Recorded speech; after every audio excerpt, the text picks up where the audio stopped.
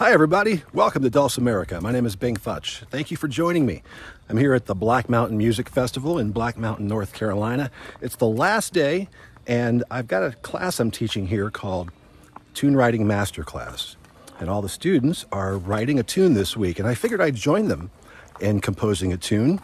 We started on Sunday and now everybody's basically doing their recitals and wrapping up their tunes.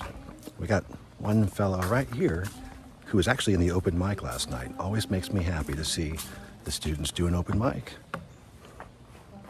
So we're going to go inside. We're going to go ahead and take a look and see what everybody's done.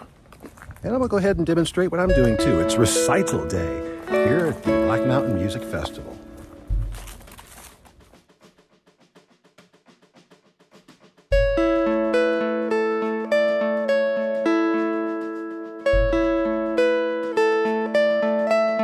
So our objective in the Tune Writing Masterclass is to complete one song this week.